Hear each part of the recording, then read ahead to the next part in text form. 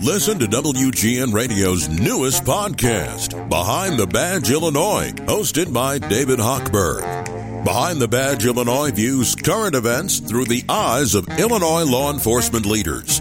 Tune in. Visit WGNRadio.com/Behind the Badge. 720 WGN. Antonio Romanucci is the founding partner of Romanucci Landini Law, and I think everybody saw your client's picture, if not on the paper, social media sites, on the news. She was the first woman in Illinois exonerated after being sent to death row. And Attorney Romanucci, did I read this right, that she was sent to death row without a trial? That is correct, Lisa, which is really unbelievable when you think about the circumstances that Marilyn went through, because she was coerced not only into confessing, but also told that if she pled guilty that she would get leniency on her sentence. And instead, the exact opposite happened. A plea of guilty, and she was sentenced to death. And so she made that plea without an attorney present? Oh, there were attorneys present. There were certainly attorneys present at the time. You know, way back then, she was being represented. But she was told that typically what happens is when you plead guilty, that you get leniency on your sentence, and that's not what happened.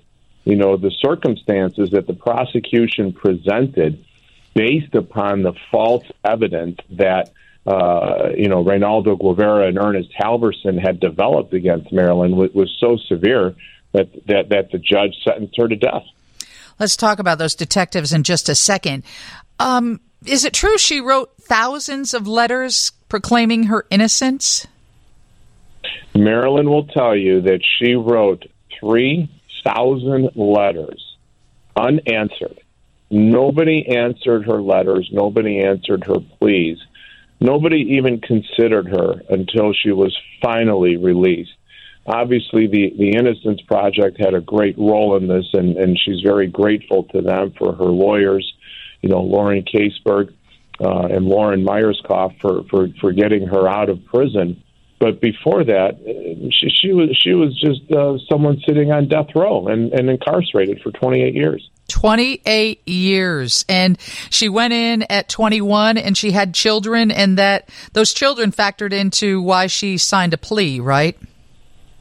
Absolutely, because she was concerned about not being able to see her children. And she was told by Guevara and Halverson that if she did the right thing by pleading guilty, that she would see her children, because what they were doing is they were using her children as pawns against her. So they knew what a mother's weakness is, which is very typically, and I'm not excluding fathers here, but children are a weakness, and they used her children against her to coerce her into confessing and the subsequent events. And she confessed to murder. That is correct. She confessed to a murder.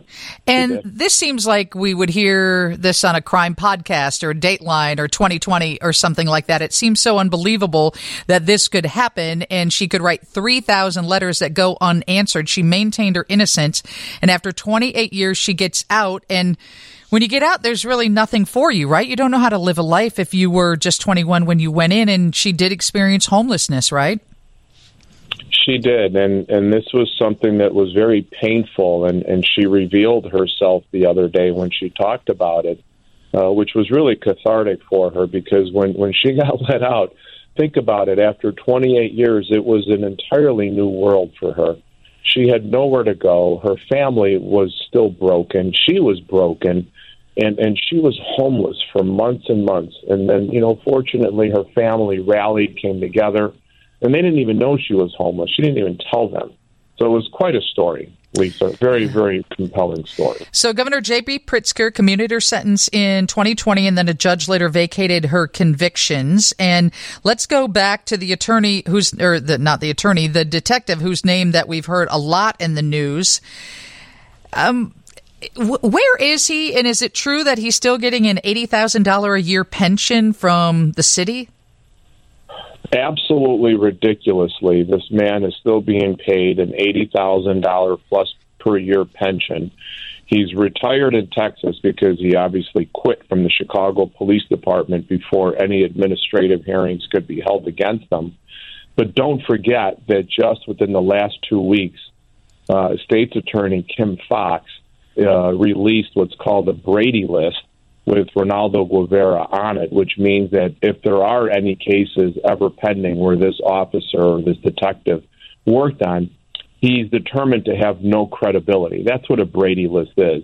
So if he's ever called to testify, he would be branded basically a liar, is what he is. So he's on a do not call list from the actual Cook County State's Attorney's Office. But this is not the only case that he was involved in where people were later released and awarded big settlements for falsely being in prison for crimes they didn't commit. So how is it that he hasn't been charged and he still gets $80,000 a year?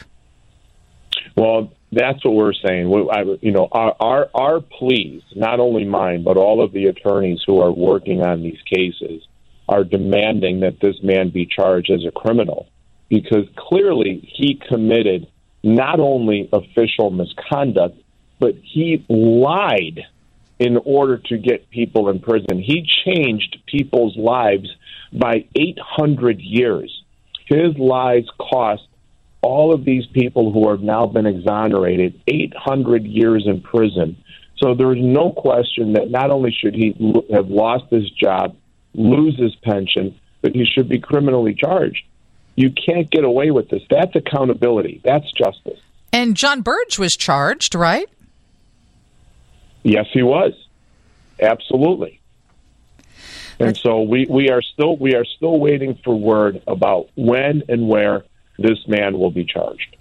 And with the cases that he was involved in, and he put people away for 800 years who were innocent, how much has that cost the city to settle some of these issues?